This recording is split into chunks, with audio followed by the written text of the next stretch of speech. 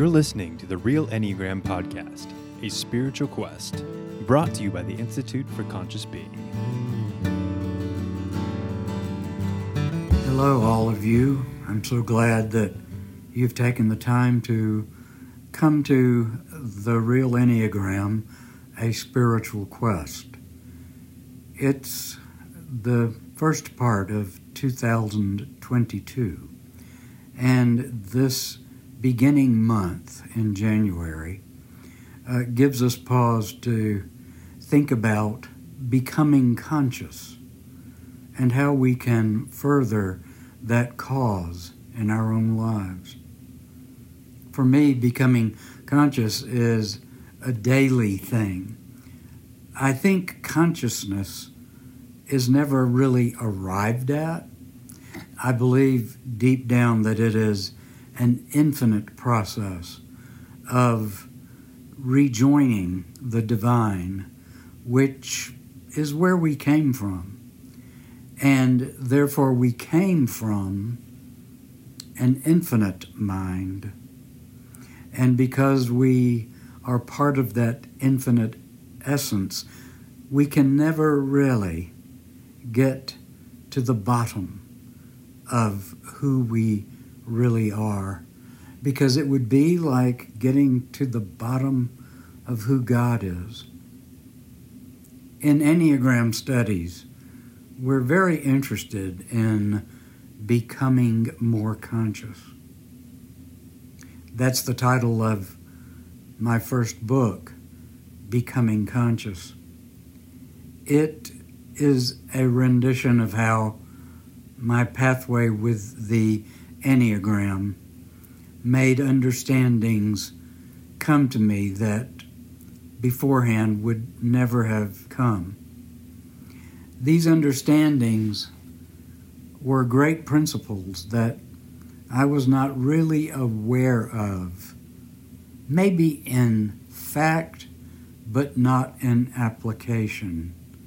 And we know that any true knowledge is not just a fact. It has to be applied if it is to be truly known. So, for example, I can know that all lives matter, not just white lives or brown lives or yellow lives or black lives. I can know all lives truly matter. However, in conscious being, the rationale goes one crucial step further than that. Consciousness sees no hierarchy of mattering, no categories of does matter or doesn't matter, no hierarchies of a employer matters more than the employee. In fact, there is only one category for all human life, for those who have truly applied the principle of consciousness that all lives matter. And that is that category of the sacred. In other words, lives don't just matter. And lives aren't in any categories or hierarchies of mattering. For those of you in the conscious life, all lives are sacred. This takes hierarchies off the table. It helps us know that a pope is like a pauper. A president is like a citizen. A queen is like her maid. And we are on a level playing field when it comes to the sacredness of life. You know, the primitive tribes, if we go through history, were very respectful of their dead, even though they were very primitive and many didn't have religious institutions such as we have today that have developed funeral practices and honor the dead among us. But they knew to bury their dead in hallowed places in some sense of the body and the spirit's transcendence. You know, primitive peoples lived as early as 5000 BC around an area that you may be familiar with in England called Stonehenge. And these tribes were known, and we have proven this through archaeological research, to have buried their dead in services that honored that person's life.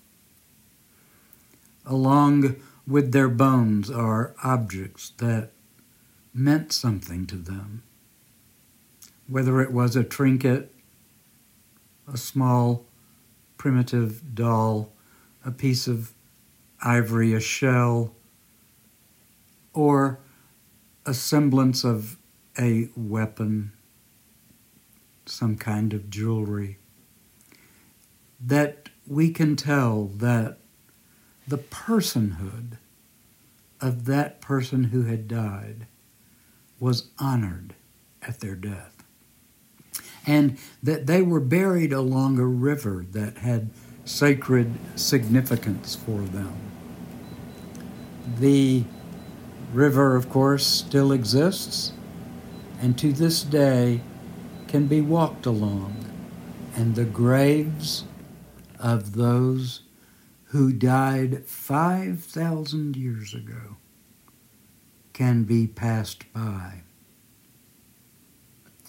And, if you wish, you can stop by any one or more of these and have a sacred honoring for that mother, that father, that grandmother, that grandfather, that aunt, uncle, that child of 5,000 years ago, whose feelings and hearts were just as valid as those of our own today.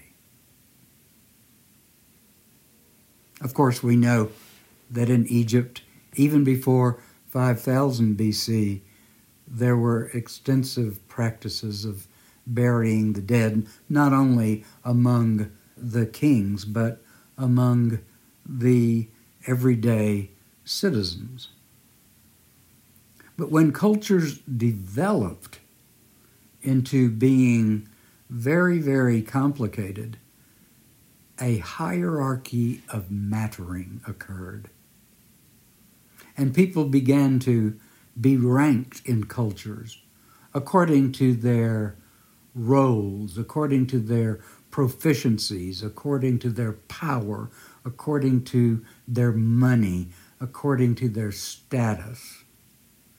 And these same hierarchies exist today in our social registries, in our leaving people out who don't belong, and in the hierarchies of society that today we live in called the caste system. This all came about because of the ego. The ego of humanity found a way to exclude people, to unmatter them so that they could be more glorified. It's not a pretty picture, and we can't all be equal in terms of the proficiencies and talents that we have. This is just not true. We cannot all be an Albert Einstein or a Susan B. Anthony. But the divine significance of our lives is all equal. And when we use the divine measurement to judge our lives, all life is sacred. Conscious people use the divine instead of the egoic measurement of including and perceiving human beings. I have a dear friend who lives in Manhattan, and having just moved there, he is getting very used to the practices that go on in the inner city.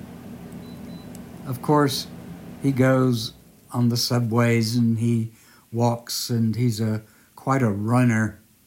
And when he is out, he notices all walks of life. But he has been told by the longtime Manhattan residents that there is danger out on those streets, and that there could be people who may accost him for various reasons. And to avoid that, he was given the advice not to look at anyone in the eye. This was a bit of curious advice as I perceived it, but possibly it had a lot of merit. That is a danger out there for all of us. But I was more interested in the metaphor of the eyes. What do they mean? They mean that whether we look into the eyes of a king or a street person, we are looking into eyes of the essence. And there is an automatic connection when that essence is, in fact, connecting with another essence. There is no hierarchy. None, when it comes to essence. And that connection is instantaneous when we look at each other through the eyes of the soul. The Enneagram helps us go to our soul. It helps us understand our soul child, how we were when we were very young, how we operated out of innocent and unconditioned principles, and how free and full and happy we were in that state. Those people who are becoming more conscious are really returning to that blissful state. Of course, you and I know that because the world does have dangers, and because we have to live in the logistics and practicality of this world, we cannot have the bliss afforded to us as soul children. There were parents and caretakers who took care of us, and we were once removed from the responsibilities of watching out for dangers and making sure that all of our needs were met. That makes for a wonderful and blissful existence. But even today, we can recapture part of that bliss. When we go to our soul child, re-inhabit that little body, and come into contact with the divinity and sacredness of our true nature. That's what the Enneagram, in its most profound rendition, helps us do for ourselves. That's not a little or insignificant benefit from the Enneagram. It is major. It is life-changing. And as we study our ego and learn how to drop the parts of it that are not helpful and amalgamate its wisdom and the parts of it that are very helpful and that have a lot of energy, amalgamate it into the larger being of our soul, we become absolutely new creatures. We become absolutely new creatures. And these new creatures are you and me walking in more consciousness, having much richer and fuller and freer lives, and really enjoying the depth of our souls and understanding the arisings of each moment that beforehand would have been insignificant, passed over, jumped from by going to the past or going to the future.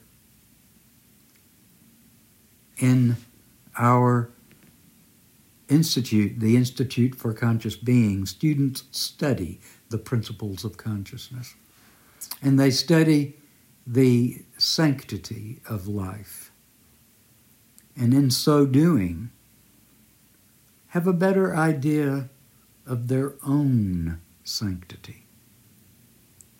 John Donne, in his famous lines, "No man is an island," and the second famous line, "Never ask for whom the bell tolls, it tolls for thee." Never ask for whom the bell tolls, it tolls for thee. These lines give us a glimpse as to why all life is sacred. And that is because we are all invested in each other, whether we know it or not. We are invested in our progress toward our own soul. We have skin in the game for our brothers and sisters because everything that they do also affects us and vice versa. There's a lot to think about in conscious being, but please consider studying with us at ICB. Go to theicb.org. That is theicb.org.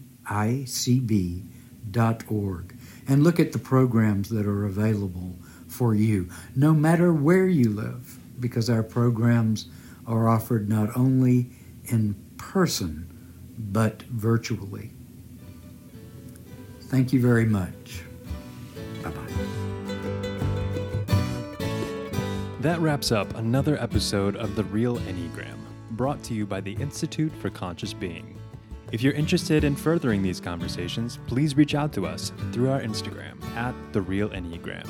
Or if you're interested in our upcoming trainings or other resources, please visit our website, www.instituteforconsciousbeing.org. Thanks for listening.